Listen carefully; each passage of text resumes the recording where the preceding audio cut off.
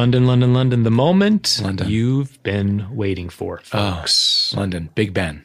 Yeah. Did you see the Bros documentary? Only through you. Okay. I just have seen Okay. clips of it through you. Because one of the brothers says near the beginning, I'm in LA now, but I'm a London boy. Big Ben, taxi drivers. Taxi drivers. Those are just two London things. London. We went to the London Podcast Festival in September of 2019. Spent a couple days in London, and then Ben and I went up to Leeds. We have a friend from LA who lives up in Leeds now. And then we came back to London and did an Airbnb that was 100% a council flat. We were definitely in the projects of East London. And it was great, and I loved every minute. I loved every minute of it too. I had a very different experience because I had turned it into a full family vacation. That's I think we talked about this in the show, but I've got my mom, my birth mom's husband, my best friend Murari. Shout out to Murari. Oh my God, the greatest. Who feels like she's very much part of the show without ever having been on the show. But so we all rented an Airbnb together, did like sort of family tour stuff together all week. But so much fun. And a dream. A killer all-star lineup. Let me tell you who we got on this show. We got from the band Gene, kind of a Britpop band of the mid 90s. They were huge in London. They played Royal Albert Hall. They were massive. They had a moment in the States. They had like a couple big songs in the States, but they were huge there. Their lead singer Martin Rossiter is openly bisexual, was in the 90s at a time when it was pretty risky to be bisexual or to be not straight in the Britpop world. He is now married to friend of the show April Richardson, who is an absolute dream in her own right. So he was on. A wonderful comedian named Kaylee Llewellyn, who is Welsh and wonderful and wild, and wise, and the great Brian Moylan. Who always has a sexcapade to share with us. Yeah. Dude, great story for both of your moms to hear. Oh, yeah. Yeah. Live. He's such a sweet baby. Love him so much. This is a dream team. So enjoy our show from the London Podcast Festival.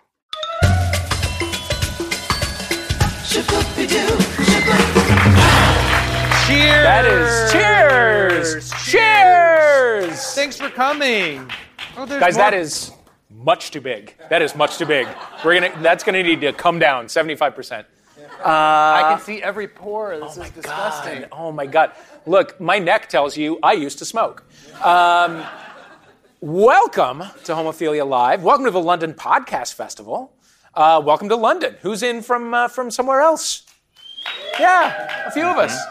I got in last night, and I'm fucked. You can tell because I just said I got in last night. I don't know why. It's not. Nobody pronounces it that way. I got in Tuesday night, and I am still wobbly. Yeah. Which, hence the double. I'm doing a Diet Coke and an IPA. Take me up, take me down.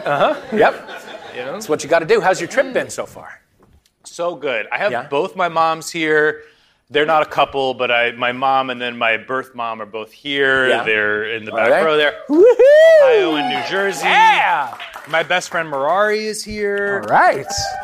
And so we have done it. Yeah. And I've been a bit of a general, like we packed it in where I like made an aggressive schedule in advance so that we never had the moment of like, what do you want to do next? I don't know, what do you want? Like we haven't had that luxury at all. We have been on it. Nice. I haven't slept. I'm cracked out. This is going to be a very strange show. I'm sorry. Excellent. You saw the Tina Turner musical. Oh, yeah, I saw the Tina Turner musical, which was so good. Really? Yes, genuinely very good. Yeah? Yes. Was simply not the best, but simply very good. Simply good. We had a lot of fun. What have you been doing? Simply perfectly acceptable. We got in last night at like 6. Pushed through dinner at the local pub, the Mason's Arms, sort of in the area that we're staying in, which is Kensal Green, which is somewhere in London. And so we like pushed through dinner, slept for like 13 hours, and now I guess we're okay. Or this is a dream. I don't know. It Not is really sure. very surreal. This does truly feel like a Utterly surreal. The London Podcast Festival, by the way, is always such a good time. Thank you so much for coming. Found out another podcast that I have come to love is either doing a show here or sponsoring this or something. Last year when we came, my boyfriend Ben, who's here, and I visited a friend. Yay! Ben, who does our theme song, by the way. Oh, that's right. Yeah, Ben Not with the to theme brag. music. He's here. So we went. A friend of ours lives with like a wealthy couple in Battersea, and so we went and spent the day with them last year. And the lady of the house, we were talking about podcasts, and she talked to me about her favorite podcast. She said, "Do you know the Perchy Exchange?" I love the Perchy Exchange, and I was like, "Oh yeah, I love Perchy. Perchy is my favorite." And in my head, I was like, I don't know who Perchy is or why they're Perchy exchanging him Exchange? or whatever. And she's like, oh, somebody comes in with some Perchy and they talk about it. And as she talked for like 15 minutes, I was like, oh, she's been saying poetry this entire time. It's the Poetry Exchange, which is a lovely podcast. And back in the green room, there are these little envelopes where this is for a friend that helps me notice everything a moment holds. Oh. Which is lovely. And there's like 2 copies of a poem in here. So is there anybody in the crowd who can help me understand what a moment holds? Because you can have my other poem if you want. You look like you know what a moment holds. Yes, Take you it. do. Take it. He's holding that moment. Yeah. That went well. So It's just such a complicated it is. It was weird. setup. The whole second part, we didn't need it. Should we? I don't mean your setup. I mean the setup of setup for the thing. That thing. The setup premise for the of that thing. actual It's very, thing. Yeah. Now we're going to do a dramatic reading. We're not. Okay. We have 3 awesome guests. A panel. A panel. A true panel. A real proper panel. A real live panel, like a panel show. Before they come Heard of out, Loose should I Women? take my This is going to be jacket- like that. Or are you going to Should take I off take my jacket off, or should I? It's too cold, but this shirt doesn't look right with the jacket on. Really? No one cares, but I. You know what? Let's both do it. both Let's do our both do it. jacket off. Let's Okay. both do it. Let's both just do make it. ourselves- Arms, guys. We have 3 incredible guests tonight. We are so lucky to have them. Yes. Up first is a guy whose band Gene I love. He is a rock star and a bisexual icon, and his name is Martin Rossiter. Hello. Thank you, dear. How are you? Good. Have a seat, Martin. Martin, will you tell the people how you asked us to introduce you when we asked? I'd just like them to hear. I've already forgotten. No, it was something along the lines of Division C pop star or Britpop has been. That was the one. No. Not true and not acceptable. I know, but that's what my acceptable. mum calls me. What else can I do? Yeah, we won't have it. Next up, a delightful comedian who I met over a Skype line a couple years ago when she did my other podcast, International Waters. She is a goddamn treasure, and her name is Kaylee Llewellyn. Phones is causing interference. Thank you. Have a seat right in the middle. Thank you. Kaylee, how are you? I'm good. I got a mug of wine. Yep. Hey!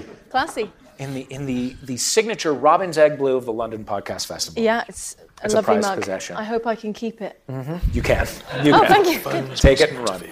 And last, And but not last least. is, sorry, I'm turning my phone off because it's causing interference. Last is my dear friend and sweet, sweet baby, and a regular almost of this podcast. Yeah. You know him from his amazing Vulture recaps of The Real Housewives. He is a writer, raconteur, man about town, and I believe, president and founder of the Real Housewives Institute. Please welcome our friend, Dame Brian J. Moylan. Woo! I'm going to go the back way. Do it. Hi. Do it. Thank you. Brian Hi. Moylan. Hi. How are How's it you? going? It's never been better. Really? How are you? I'm good. Yeah? I'm good, yes. Had lovely drinks with Matt McConkey before this.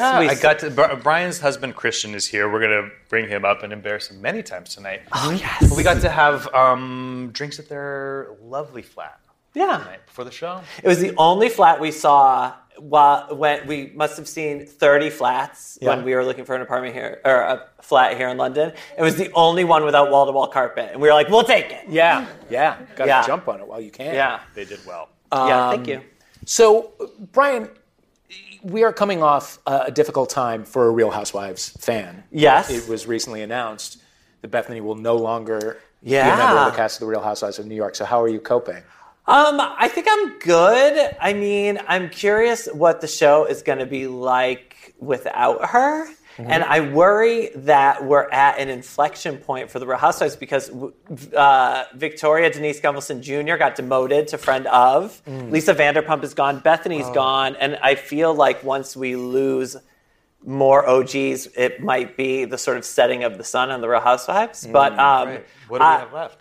What do we have left? Yeah, I mean, we have Vanderpump Rules. I mean, we have Vanderpump Rules, and we have 90 Day Fiancé, Love Island, my favorite show in the whole world. Okay. I mean, you know, there's plenty out there, but I think that it'll be interesting because Bethany was such an alpha on the show to see what it's like without her and see all the other women kind of interacting without Bethany around. Do people in London care about the Real Housewives? They do not. Really? I was He's gonna say, answered for you. I've never seen an episode. No, me neither. I'm trying to act like I know. They're on ITVB. We're doing polite nodding. But it's like Bethany, yeah. Bethany. But it's like what a bitch! I know, the worst.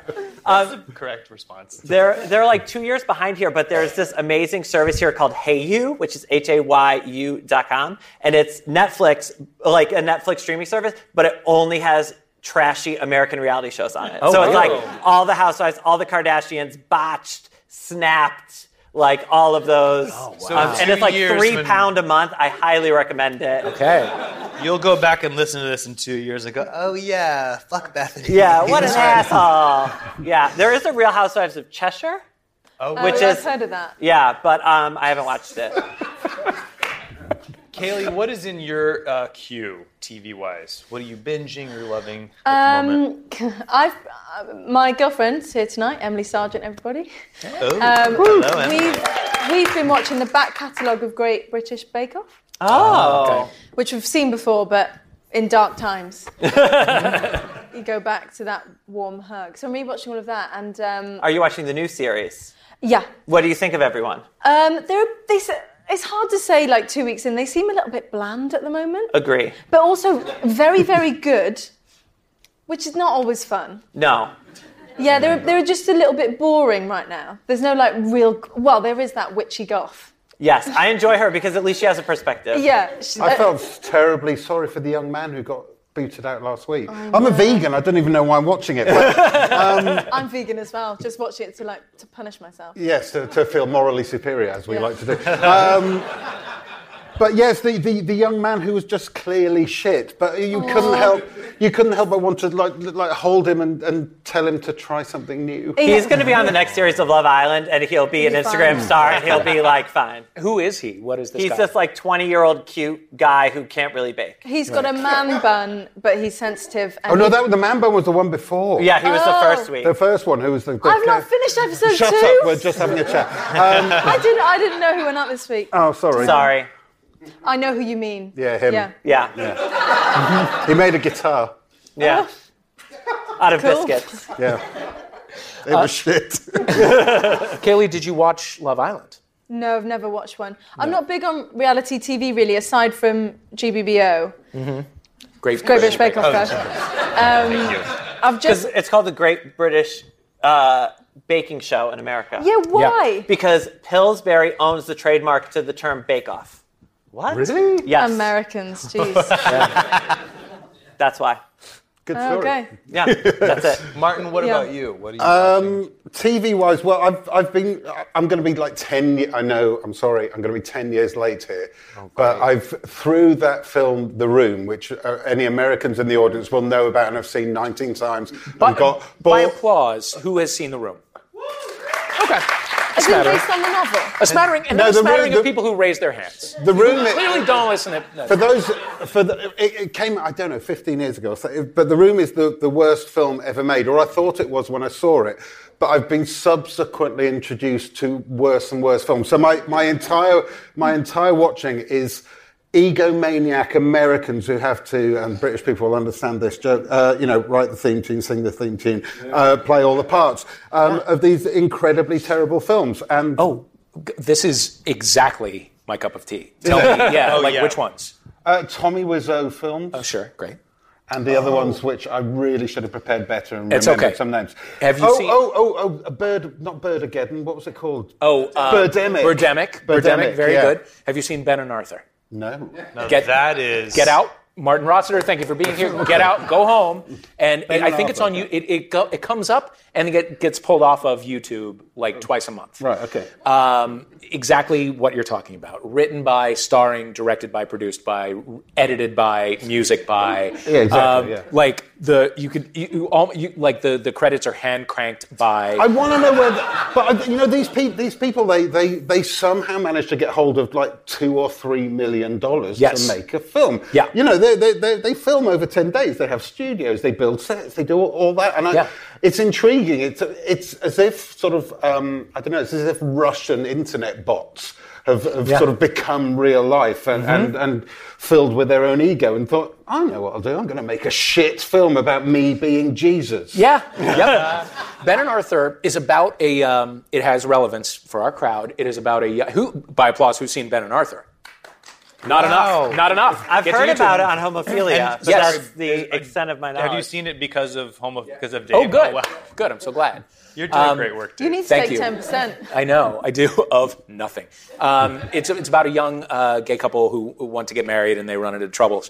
But it was made over the course of clearly like 5 years, right? Because the guy, it was just like, we'll do an hour on a weekend and whatever, and it took forever. Are they aging on screen? They're literally aging on screen. So there's a scene where two people go into an apartment building to murder somebody, and it's like, and there's the scene of them getting out of the car and going to the apartment, and then inside the hallway, one of them, who is clearly, like, he's lost his hair, he's 42, where he was 27 before, like, he turns and he's to somebody off camera, I changed my mind, you don't need to be here, go. And then he it's clear the other guy just couldn't be free that weekend or died or whatever. It's incredible. There's literally a scene where the couple is coming back from their honeymoon, spoiler alert, and you see the plane and it's a FedEx plane. It's just a shot of a FedEx plane. And it's like, you really didn't give it a second look? Anyway, sorry. Can I tell you, for the first 5 minutes of this conversation, I thought we were talking about the movie Room with Brie Larson. That's what I thought. Yeah. I thought that was a great movie. Sobbed hysterically. We're calling this one of the We worst shouldn't be of all making time. light of that film, is what I thought. But then I realized, no. The Room. Early in my career, I worked at the Washington Blade, which is the gay newspaper in Washington, D.C. And every year for the Gay Film Festival, we would watch all the movies and review all the movies. And two of the movies I watched then are exactly these movies. They're like gay movies that were written, directed, whatever, by somebody. And I wish I knew the names of them so we could find them. But one was a musical about the Matthew Shepard murder. Oh, good. And oh, my God. one was a movie about like a gay superhero starring this like fat middle-aged dude from Philadelphia who decided to make a movie about himself. Oh my God, it was the best, worst thing I've ever seen in my life. What was the costume? Oh, it was like spandex, like classic cheesy superhero costume, but he obviously mid-90s Pride. Yeah, it was. Well, it was early 2000s, okay. But yes. And I'll have to dig back through the archives and see if I can locate the names for you. But gems, both of them. Brian Moylan, what's your favorite bad gay movie? What's my favorite bad gay movie? That's a good question. I don't know that I really have one. No? Yeah, well... Have you ever seen any of the Eating Outs? Not that that's Oh, bad. I think the Eating Out movies are pretty funny. I've never seen them. I just thought that they might... I can't think of any ones that are like so like Trick. Is that a bad gay movie? No, like, Trick is a great movie. Like those. I kind of enjoy those like real cheesy gay movies. Mirari's seen all of them. Mirari, what's the worst gay movie? She's upset that I called her out. Do you have a favorite gay bad gay movie? Ben and Arthur is tough to top. Lie Down with Dogs from the 90s is pretty amazing. Did you ever see it? No. Am I the only person? I've truly not heard of a single thing that's been mentioned. Really? Do you have a favorite bad gay movie? I was just thinking that, but I almost don't want to call it bad because I loved it. I think it's called Desert Storm. Desert Hearts? Yeah, lesbian film. Yeah, that's a great movie. Yeah, but I only watched it as now, so it's sort of like 30 years old or something, so it feels quite cheesy. Sure. Well, what is this? But I loved it. I don't want to call it bad. It's It's about lesbians. That's what it says actually in the summary. Yeah. It's about lesbians. The log line was lesbians. Well, it was the 90s, so, you know. Yeah, the it's one of the a one about kind. lesbians. But I think I watched it at a film festival a couple of years ago, and the filmmakers were there, and they were sort of talking about it in light of something like Blue is the Warmest Colour, where the lesbian sex scenes are directed by men, Right. and sort of through the male gaze, whereas this was directed by a woman for women. And actually it felt like 30 years on, whatever it is, one of the most realistic depictions I've seen currently of lesbian sex. So it stood the test of time in some ways, but in other ways, cheese fest. Sure. Speaking of 90s things that use the word lesbian as a pun, have you watched much Friends as an adult? Yeah, not like in the last couple of years since it got trendy again, but yeah, a bit. How does that land on you? Because it was, on one hand, it was groundbreaking that it had one of the first same-sex weddings on TV, but on the other hand, it's like, watching it now, even the word lesbian is a laugh line half of the time. The fact that Ross married a woman who was a lesbian. What did you make of it? It always strikes me how much we've moved on, that it's a character trait for one of the six that his parents got divorced. That's a big deal. Yeah. Everyone feels sorry for Chandler because his parents are divorced. Like, that's that's his thing. Yeah, and the way they speak about his dad who's his dad who was trans. Yeah. And is a woman. Yes. Yeah. Played by Scarlett Johansson. Yeah, of course. Little did you know. Yeah. It's not... you realise how fast things age, don't you? We've moved on quite a bit in a good way. Yeah. Yeah. Still funny, though. Yeah. It's amazing how much you were expected to laugh at the idea of you being gay if you were alive in the 90s. Yeah. Just that, like, literally the word gay would be, like, the punchline to a joke. The fact that people thought Chandler was gay was always hilarious. Yeah. It's so embarrassing for him. Yeah. In the world of movies, Martin, I know you've seen this. I don't know if you two have. I bet I haven't. It's all I want to talk about. Maybe you have, though. Bros After the Screaming Stops. Oh, I have. Yes! Thank God. By applause, who's seen Bros After the Screaming Stops? Oh, yes, I have seen this. Yes. It is for those who haven't, you've got a lot of homework. It's a documentary about this pop sensation from 1988 called Bros, and the reunion concert that they do at the O2 Arena, and it is, I mean, it's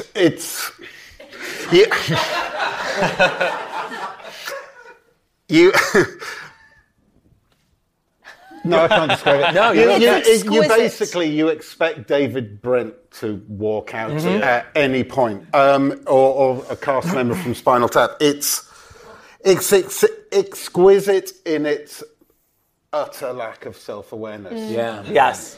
It's like great reality TV. Yeah, it's perfect. But it's hard going for the Americans listening at home because my partner and I watched it because around Christmas it came out and everybody was talking about it. So we were like, okay, we'll watch it. And we had never heard of Bros. We had, and half the stuff they referenced, we were like, huh? But like how crazy they are is amazing. And that they hate each other. They hate each other. Identical twins, and they despise one another. They're sort of like a pop oasis. Yeah. Like the Gallagher brothers kind of. And their look is a big but part. even stupider. But even stupider, yes. Hard to accomplish, Even but dumber. yes. And Can you describe their look? and the music I is think much that's worse. an important piece of Oh, the look is it's melted Kendall. Yes. Yeah. Yes. What I'm delighted about here, though, is that none of you have called them bros, which, Yeah. of course, as Americans, you would read as bros. It's because spelled bros. they really are sort of bros, though, in a weird way, sort of self-loving bros. Yeah. Bros with brocade mirrors. Yeah. Yeah. Yeah. You know exactly what you're watching almost right away because Luke, the drummer, who now lives in Los Angeles and acts in movies badly, says, I'm a London boy, you know? Big Ben. Black cabs. Black cabs. Parliament Square. He says the most obvious shit and then cab drivers. You just okay, yeah, no, I guess they do some stuff. I guess they do might have have seen cab if you've ever been. Yeah, pigeons, Thames.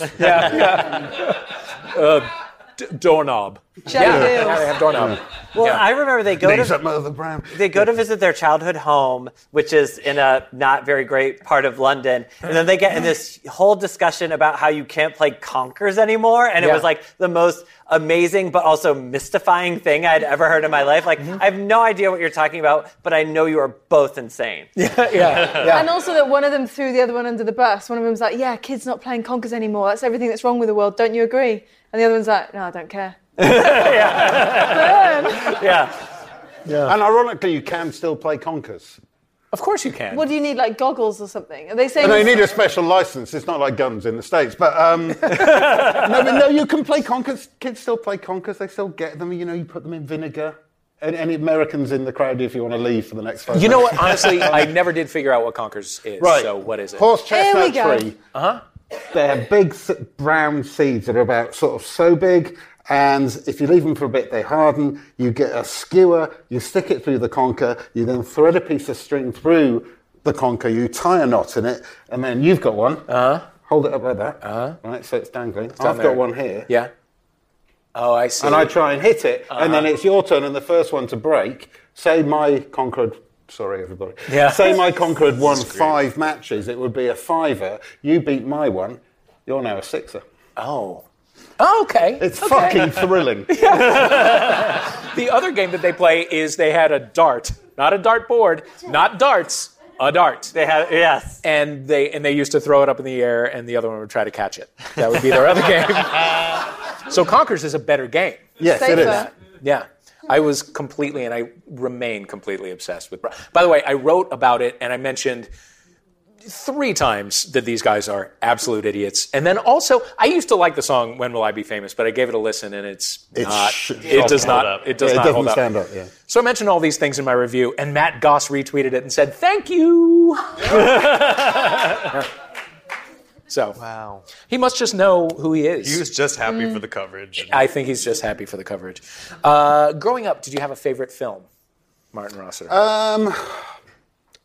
The Wizard of Oz, I suppose, as a child. Really? Yeah, I mean, I don't think I've ever really grown up, but when I was little, I mean, it was the standard fare. You know, I came from a traditional sort of Welsh Methodist family. You know, 2 big sisters.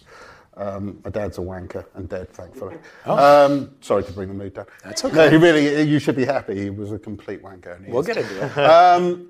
And so I was always the last one. I mean, I'm probably the oldest person on stage. I'm 49, and so you know we're pre-remote control. So my sisters would sort of on the sofa would slap me down. So I didn't really get a chance to make any choices myself. So you know the standard late 70s fare. You know, The Sound of Music every Christmas, of course, all that sort of stuff. But yeah, I loved The Wizard of Oz, and I think it piqued my interest in songs because the songs are still astonishing. Yeah. And the wordplay, you know, could while away the hours conversing with the flowers, consulting with the rain, head up a scratch of thoughts. You know, all those songs are so beautifully crafted, and I fell in love with the craft of songwriting. I think partly because of that. Was there a time in your life when you were terrified by it? I think probably early days the witches were a little scary. Yeah. I am a lifelong Wizard of Oz fan. My mom, who's here, we went on a wild goose chase to meet a munchkin once when I was, long story. You can't use that word anymore. You can. You're cancelled. They are self-identified munchkins. But did you then watch Return to Oz? And So that's a conversational cul-de-sac, I'm afraid. But no, Return to Oz is truly terrifying. Is it? Really? Yeah. Yes. Should I does it stand up now? It's weird. You know, Fairuza Balk plays Dorothy. Yes. And Dorothy is and the witch is Mombi, who this is actually very like goals to me, aspirational. She says that there's a collection of heads, and so she just changes out the head when she wants a new look. Onto her own neck. Yeah, onto her own neck. Yeah, like horrifying imagery for a child. And it's like David Lynch does a musical.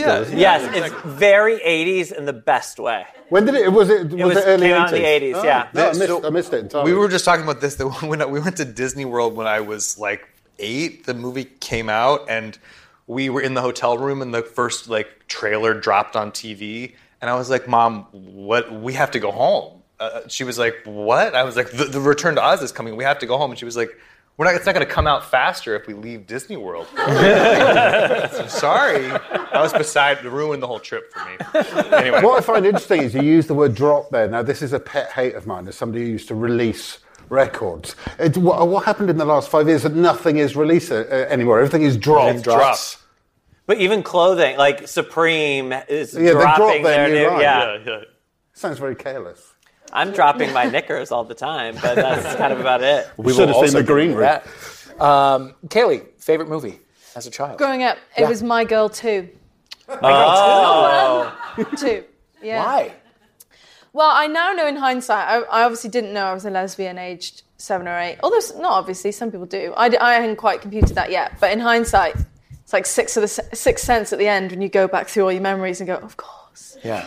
There's this, if anyone who's seen My Girl 2, Veda Sultanfuss, her mum died in labour, and she's gone on a pilgrimage to learn more about her mum for a school essay. And she finds an old boyfriend of her mum's, like this hippie guy who's really cool. And he's got this home video of her mum, and she's an actress. And they're all like sat around and they're all like, sing, please sing. And she's like, no. And they go, no, please sing. And she has the face of an absolute angel. And she sings for the camera, smile though your heart is breaking. And in hindsight, I had a fucking boner for her. Yeah. I could not stop watching it over and over and over again. I was fixated on her. It was just like, it ensnared me. I thought it was the most phenomenal film. Who was the actress? Well, I don't know if I should. I met her recently. Yes, you should. Don't Meet Your Heroes. Oh, no. I sort of went up to her and was like, you were my first love. Like, looking back, you're my first crush. And she was so lovely at the start of the night, and by the end of the night, she was a horror. What type of horror? She fell off her chair and called a woman a cunt. That sounds like a good time. Yeah. I don't know what you're talking about. That's going to be Matt McConaughey in an hour. Stick around. Yeah, it was shocking. We had to put her in a taxi to send her home. Wow. I just thought, God, there she goes. Oh, God.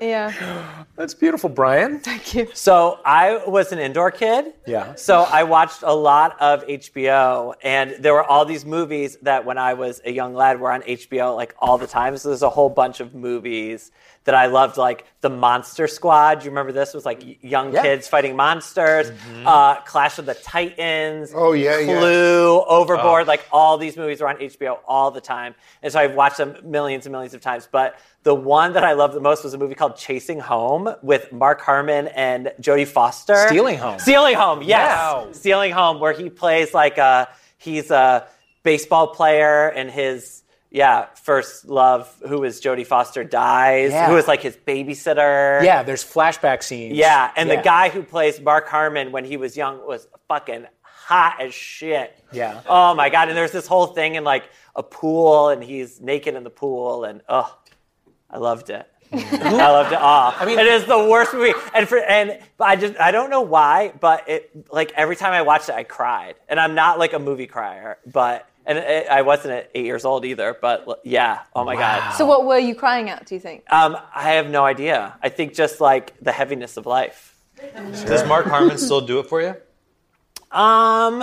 Yeah, I guess. I haven't seen him recently, but what's he up to? Here he is. Yeah, Mark Harmon. He still does NCIS. Yes, Of course. He's still married to Pam Dauber. Really? Yes, and for every him. Christmas they buy out the full stock of like a grocery store in like Bakersfield or whatever and give it to the poor. Wow. That's amazing. Yeah. Another HBO movie was Summer School with Mark Harmon and early Kirstie Alley and Courtney Thorne-Smith, the richest woman in Hollywood. And I love that. Now she's the richest woman in Hollywood because she was in Summer School, obviously, but then she was on on Ally McBeal. She was on Melrose Place. She was on According to Two and a Jim. Half Men. According to Jim, she's been employed in these cash cows for 30 years. Yeah. And I would love to meet her. One of the greats. Sure. Courtney Thorne-Smith can invite me to dinner any day.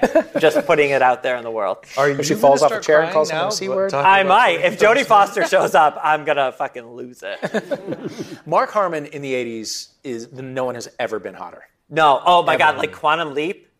Ugh. Was he on Quantum Leap? No. That was Scott Bakula. Sorry. Such confidence. Also hot. But he was Similar vibe. Yes. More homework. YouTube, Mark Harmon, Battle of the Network Stars. Oh. Okay, because he would represent for NBC because he was on St. Elsewhere. Mark Harmon, 1984, Speedo swim relay. It's unreal. It's unreal. You'll lose your mind. You'll lose your mind. Do you not know Mark Harmon? Who Mark Harmon is. Mark Harmon. He was like a TV How many star. people clap? Who knows who Mark Harmon is? Yeah. See, everybody. No, he was an actor. He was on St. Elsewhere. He's one of those like workhorse American actors who's on all like the shows that never end. Our equivalent would be doing He's like the Bill, I guess. one of those actors who was born 45 and has always been 45. Yeah, he's just looked 45 his whole life. Like he's been Maggie gorgeous. Smith, but 80. Yes, exactly. He was Yes. he was a quarterback for the USC football team. Oh. So he's been hot forever. We're going to take a break. Let's take a break. Let's take a break and we'll be right back.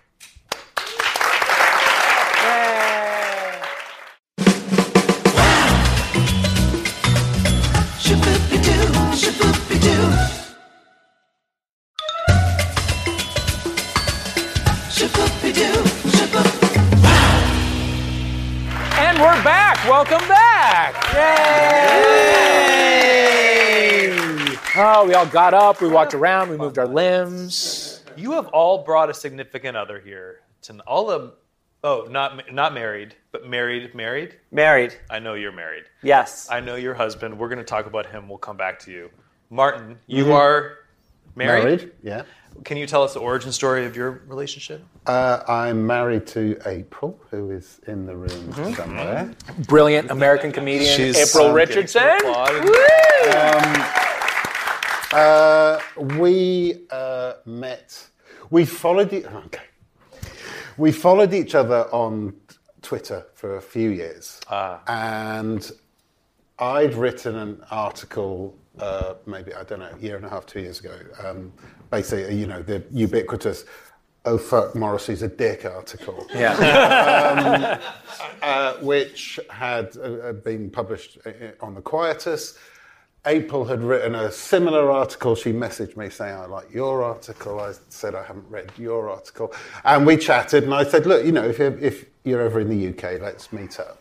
And she was coming to the UK a couple of months later, and I fell in love with her in about 23 seconds. Wow. She came to the UK from LA or New York? Yes, yeah. She was coming over for a month. We agreed to meet up, and we met up, and literally it was like, bang. It was sort of, almost... Hanna-Barbera sort of, frying pan to the face, falling in love.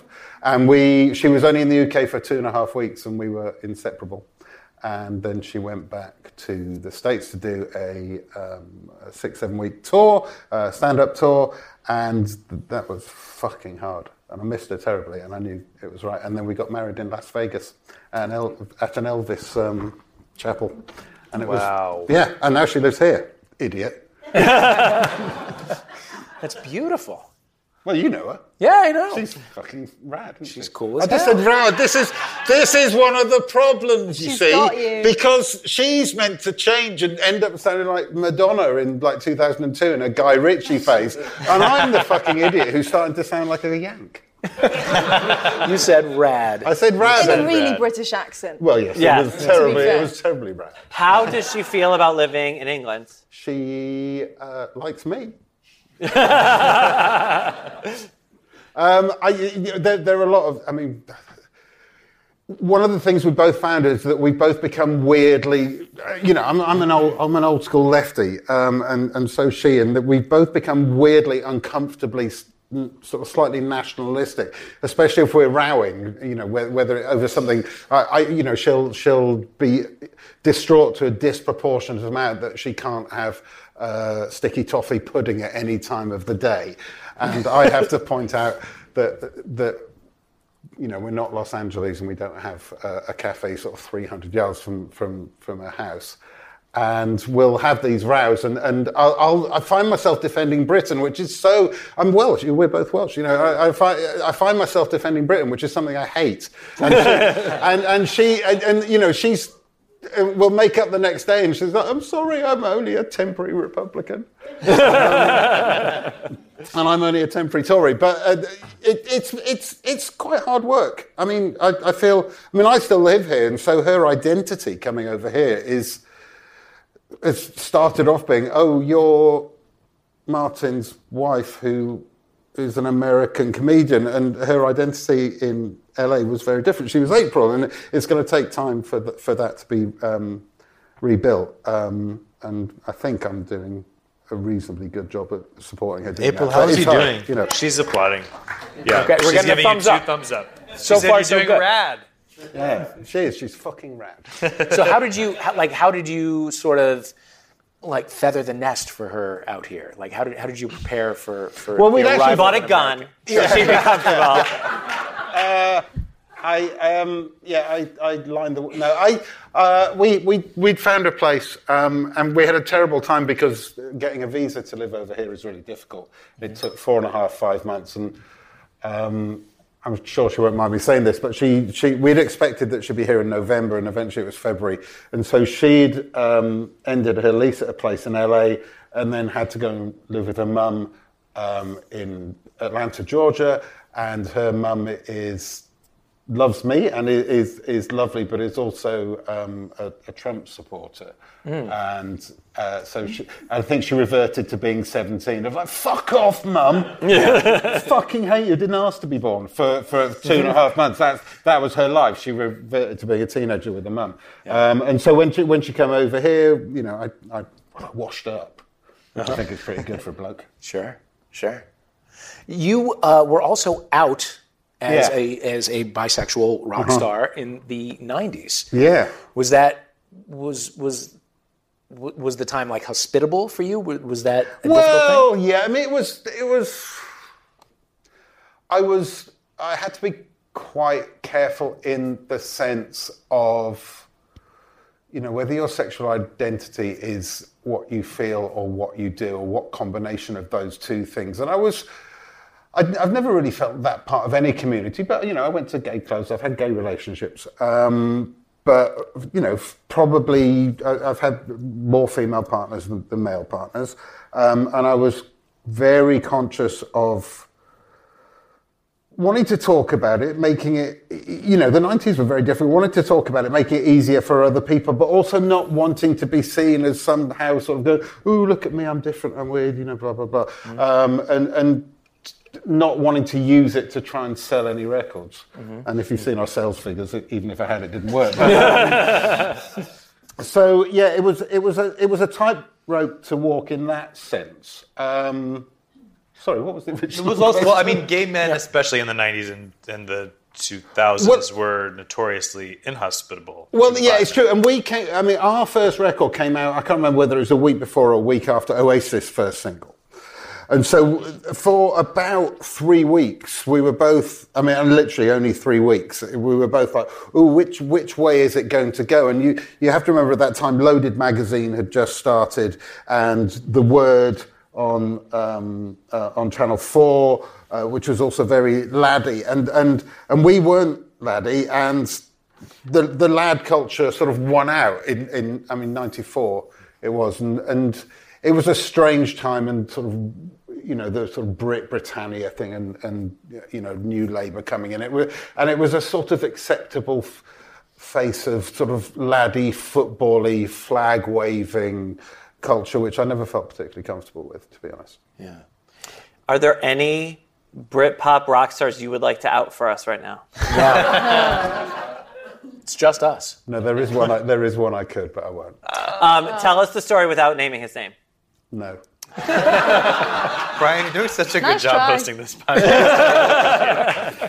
Is it when you're waiting to see the charts? Yeah. Is it like I imagine? Are you in a pub waiting for the? No, you get midweek charts. So okay. I mean, it's probably all different now. I mean, I remember I was watching the Brit Awards last year, and all the sort of the big headlines were 100 million YouTube views, and it was like, oh my god, I felt so old. I felt like my mum when we got a video player. It was, you know, I don't know. Right. But yeah, the charts back then were still really hugely important, and so you obviously had hopes.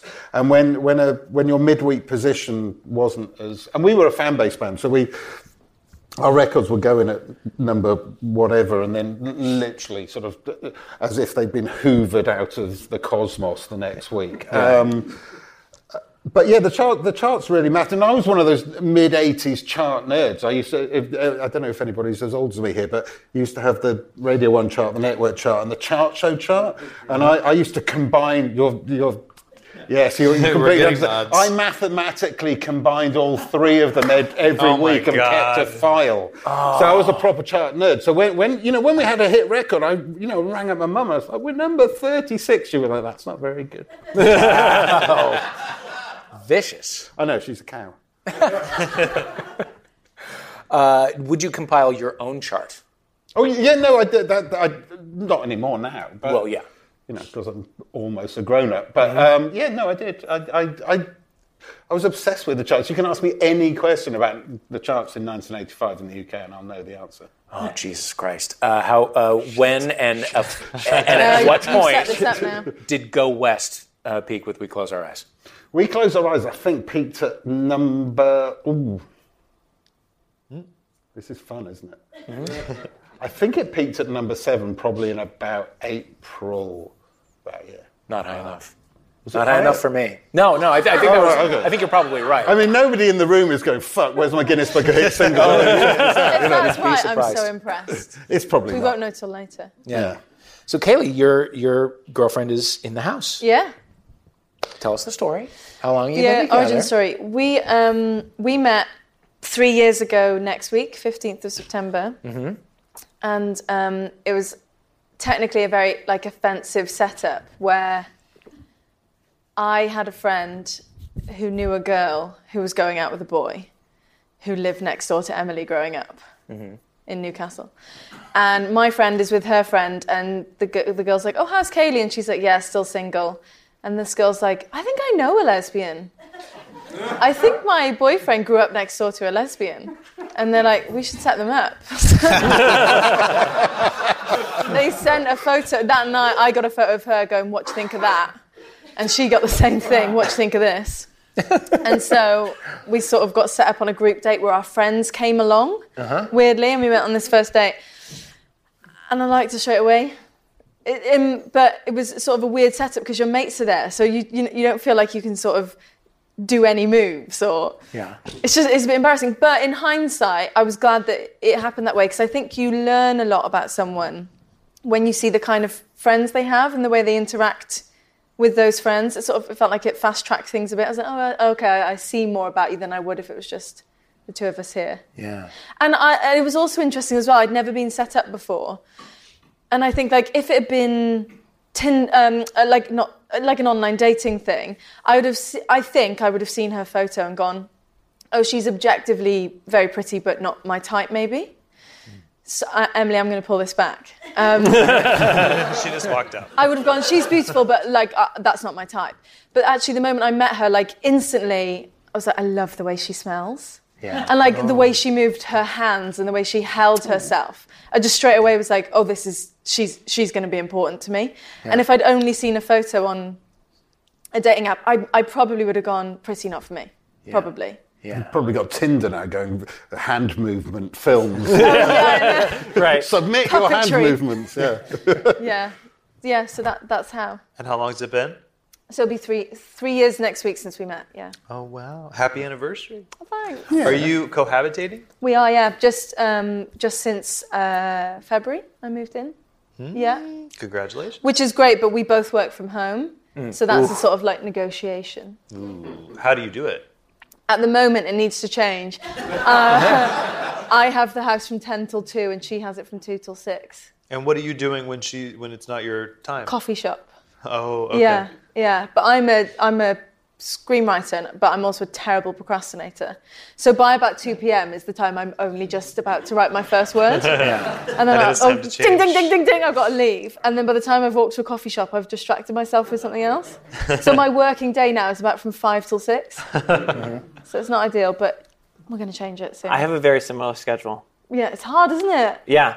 And when my husband is working at home for some reason, it's the living worst. And I'm like, get out, you're like ruining my flow. Yeah. When I was at your house, when we went into the TV room, he said this is where Brian sleeps. Yeah, I do. Not because there's anything wrong with the marriage, but because you're, for work, often watching TV and holding a different schedule. Well, and also, I stay up late and I get up late, and he goes to bed early and wakes up early, and I like to fall asleep like watching something. Mm-hmm. And so I like lie on the couch and fall asleep and eventually go to bed. But sometimes, like last night, I just didn't manage to go to bed until like 9 a.m. And so I just like slept on the couch. I also love sleeping on a couch. You do? Like in general. Oh my God, it's my favorite. You're tall. I know. Do you face out or in? There's something about on a couch when if you're watching TV but you half submit to sleep and turn around, you can still hear it, but you can nuzzle your face into the cushion. I enjoy that, but I usually sleep facing out. But even when I lived alone, I would fall asleep on the couch and just like sleep on the couch all night. I just love sleeping on a couch. And are you throughout the night waking up and opening your eyes and seeing the TV and be like, oh, they're still there? No, and the TV eventually shuts itself off, and so then it just then it just goes away. Does it have to be a particular kind of sofa for you not to get bad back, or do you just have a steel back? It doesn't bother me too much. You're tall though. My feet can kind of like stick off the end of our sofa, and it's fine. What a relaxed individual you are. Yeah. So we've heard your origin story of your marriage on the podcast before, but I do want to ask you, especially because Christian is here, you are known for being one of our most outrageous guests. You told some of our most X-rated tales on the podcast. And you have a new one today that even Christian has not heard? Christian has not heard the story. Wow. Because he was not around when it happened. And it is honestly the saddest story ever told. Okay. Oh, okay. And so I was, Christian was out of town. He went to the Venice Film Festival. I was not invited along. Wow.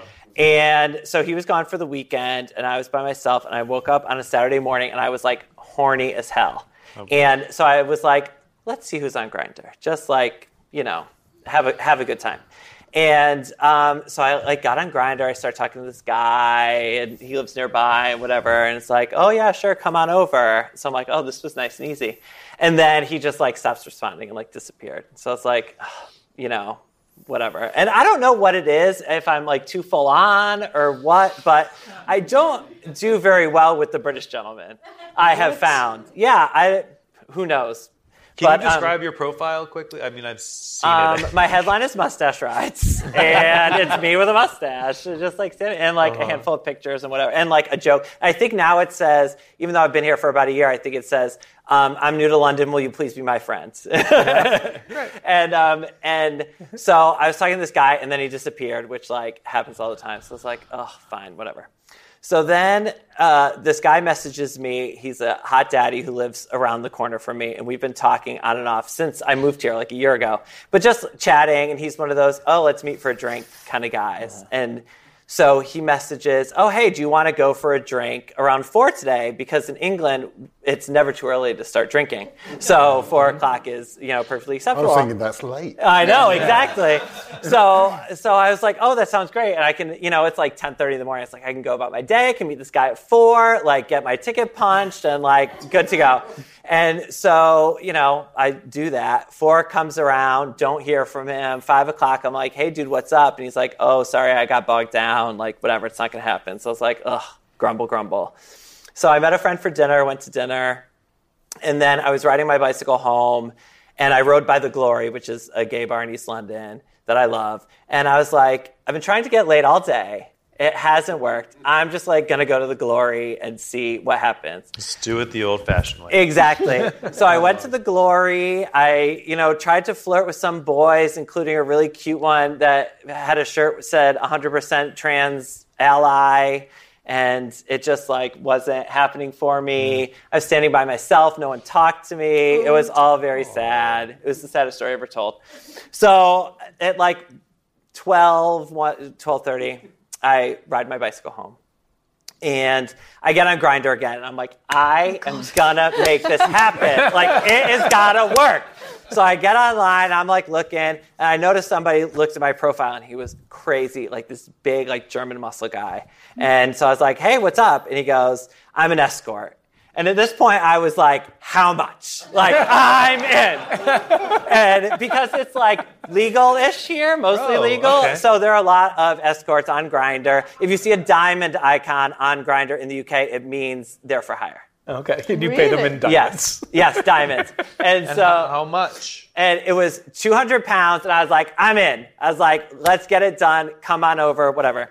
So the guy's like, sure, okay, what's your address? And I told him, and he's like, I'll be over in an hour. And I was like, great, clean up, get all ready, hooker's coming over. And so it was like 12:30, so he was coming over an hour, so it was like 1:30. So at like 1:25, he WhatsApps me and says, oh, I'm going to be late. And I was like, okay, when are you going to get here?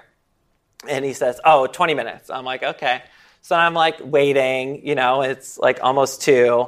And then 2 o'clock comes, he doesn't show up. Oh, God. And then he texts and says, oh, sorry, something came up, I can't make it. And I was like, I cannot even fucking pay for it in this town. A hooker will not even come to my house and fuck me at 2 in the morning. What is wrong with me? And so I just jerked off, which I should have done at 10:30 in the morning. And went to bed. And that's the end. That's the saddest story ever told. Wow. I'm so glad this didn't end in I thought this was going to end in his death. Yeah. No. Yeah. The saddest story ever told. I was like, no, fuck him. The saddest story is that I can't get laid. You were the victim here. This is a film script, by the way. You should write this. My endless quest. But I will tell you, when I was in my 20s, I was obsessed with this porn star, and his name was House Weston. And he was this House? cute... First House, name House? H-A-U-S. Yeah, House Weston. Oh, like German Haus. Yes. House. And he lived in Las Vegas. And so for my 25th birthday, I went with Las Vegas with my friends to have sex with this porn star / prostitute. And it was the first time Pre-arranged, or you just thought you might wing it? No, it pre-arranged. She lived there, and I was like, hey, I'm going to come to town. He's like, great, look me up. And so I looked him up. Whatever, had sex. It was the first time I ever paid for sex because I figured I'll get it out of the way when I'm 25. Sure. And then when I'm old and I have to pay for it, I won't feel so bad about it. So, but even now I can't do it apparently. But and we were born on the exact same day, wow. May 15th, 1978. I'm May 15th. Really? Yeah. Taurus, wow. Yeah. And we had sex, and then a few years later he died of a heart attack. Linked, do you think, or possibly? I don't know. The first one was a better film script than the yeah, I know exactly. But yeah, so and then he died. That story ends in the prostitute's death. Great, thank you. Stay away from sex workers. It doesn't go well. Yeah, I know. Well, I've had some lovely occasions with sex workers. I've also had some bad occasions with sex workers, but so it goes. Martin, have any sex workers died on your clock, or not yet? Are there lesbian sex workers? Don't know. Yeah, there must be. Huh. Not in my diary. Right, but not that I've got on speed dial, but they must exist, or at least ones who are up for doing a bit of everything. Yeah. Okay. It's just not the same, is it? The sort of female hunger for... Right. You can't generalise because it must exist, but I don't think women operate in the same way where they're up for just... Oh, it's a sweeping generalisation. They must exist out there. But yeah, I don't hear my female friends being like, I'll pay for it tonight. Right. Yeah. I don't know if it's the same. How old were you when you came out? As a sex worker. Tonight.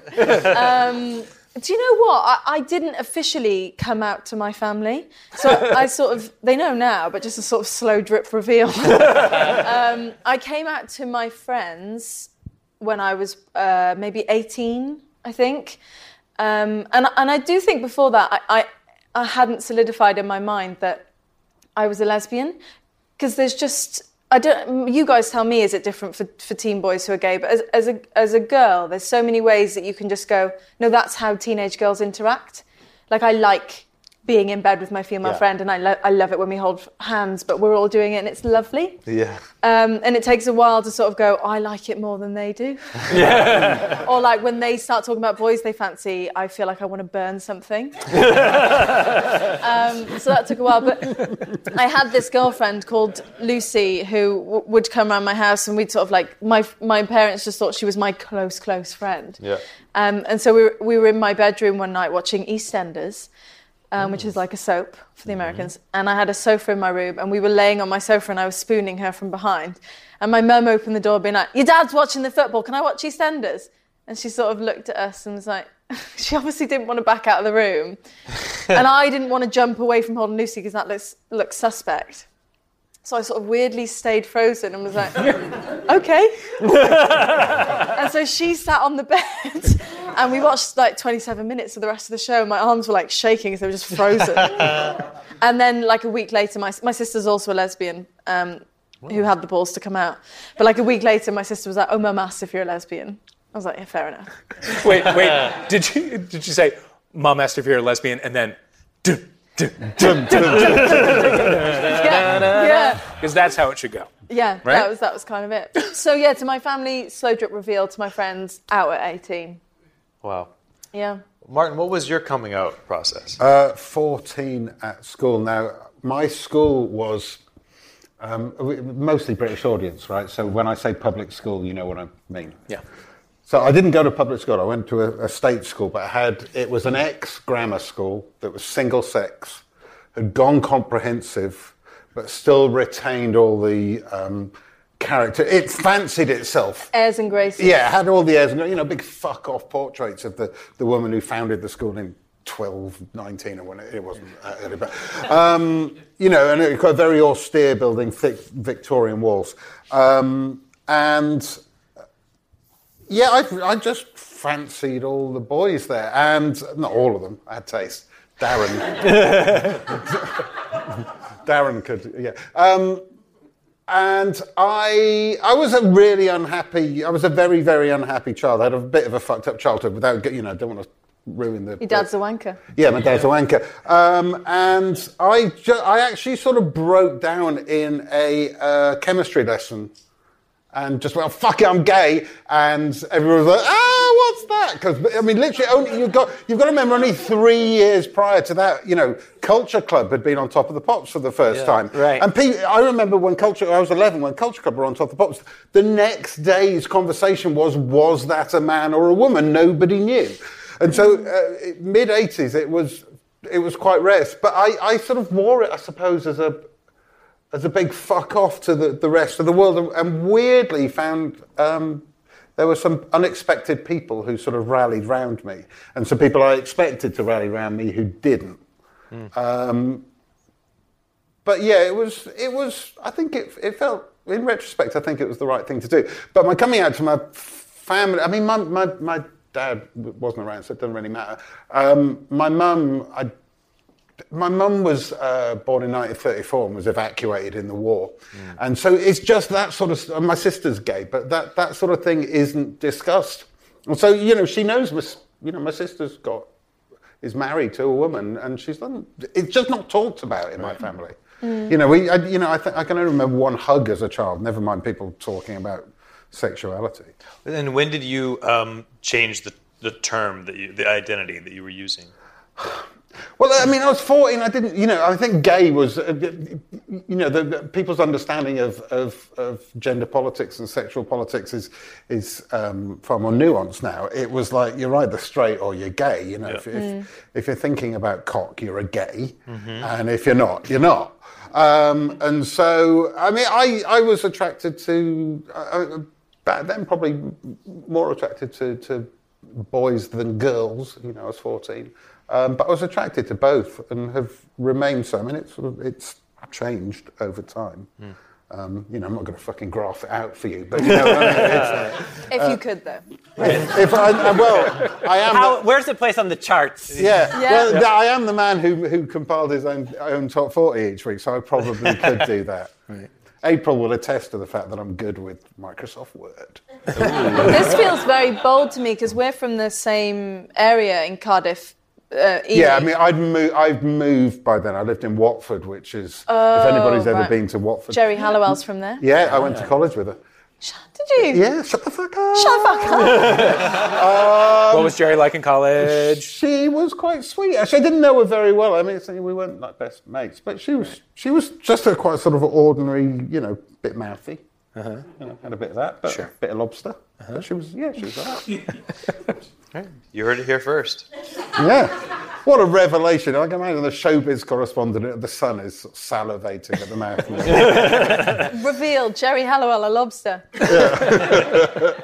Last but not least, where did the War Song peak in 1984? Oh, War Song. Mm-hmm. War Song got to number 3. Did it really? Yeah. Not their best work. No, I teach songwriting now, and I do a lesson about turning an idea, what you want to write about, into a concept, maybe the first line, a way of expressing the thing you want to express. And I actually use War Song as an example of how not to do it. So war is stupid, and people are stupid. And love means nothing in some strange quarters. War. But you get Helen Terry on it, and you got a hit. It was a big hit. But what is this song? Can you sing a bit of the War is stupid, and people are stupid, and love means nothing in some strange quarters. War. Wow! Culture Club. From their third album. Yeah. Not great. Well, we've been... Brian? On Friday nights here, they do Top of the Pops reruns on BBC4, and it's hard to find an episode without a pedophile hosting it, but, they do show some of them, and my partner Christian loves to watch them, and we watch them, and, it's often the 90 Days, and it'll be Culture Club and Madonna and whatever, and all these bands we know, and then out of the blue, it'll be like, and here's number 1, Baggy Trousers, and we're like, what the fuck is this thing? Like, all the stuff that didn't make it to America. We were just talking about that very thing. Like, it's the best music of all time, and then Agadoo. Yeah. And we're like, well, you cannot put Baggy Trousers by Madness in the novelty. I'm sorry. But there are rules to these things. You cannot put Madness in the novelty camp. Agadoo, yes, and we talked about it backstage, Atmosphere by Russ Abbott, and all those songs. But, we like a novelty song. But Baggy Trousers by Madness is... Fantastic song. It's fucking it is a fantastic song, but, it did not make it to America just because it didn't cross the water doesn't make it back. No, I'm not saying it's bad. It's just, jarring that you're, lulled into the adult hits, and then all of a sudden there's something that is, I suppose as an outside eye... Yeah. It's odd. Yes. It's fantastic, but it's odd. It is fantastic. Yeah. That's fair. Well, you are not stupid. You people are not stupid. Thank you so much for being here. That was a rounding up. We've been given the high sign to go. Martin Rossiter, Kaylee Llewellyn, Brian Moylan, thank you so much for being here. Thank you guys so much for coming. Thank you so much for spending your Saturday night with us. Thank you, everybody at the festival. Thank you, everybody at Earwolf. Yeah. Good night. That's it. Good night. Thank you.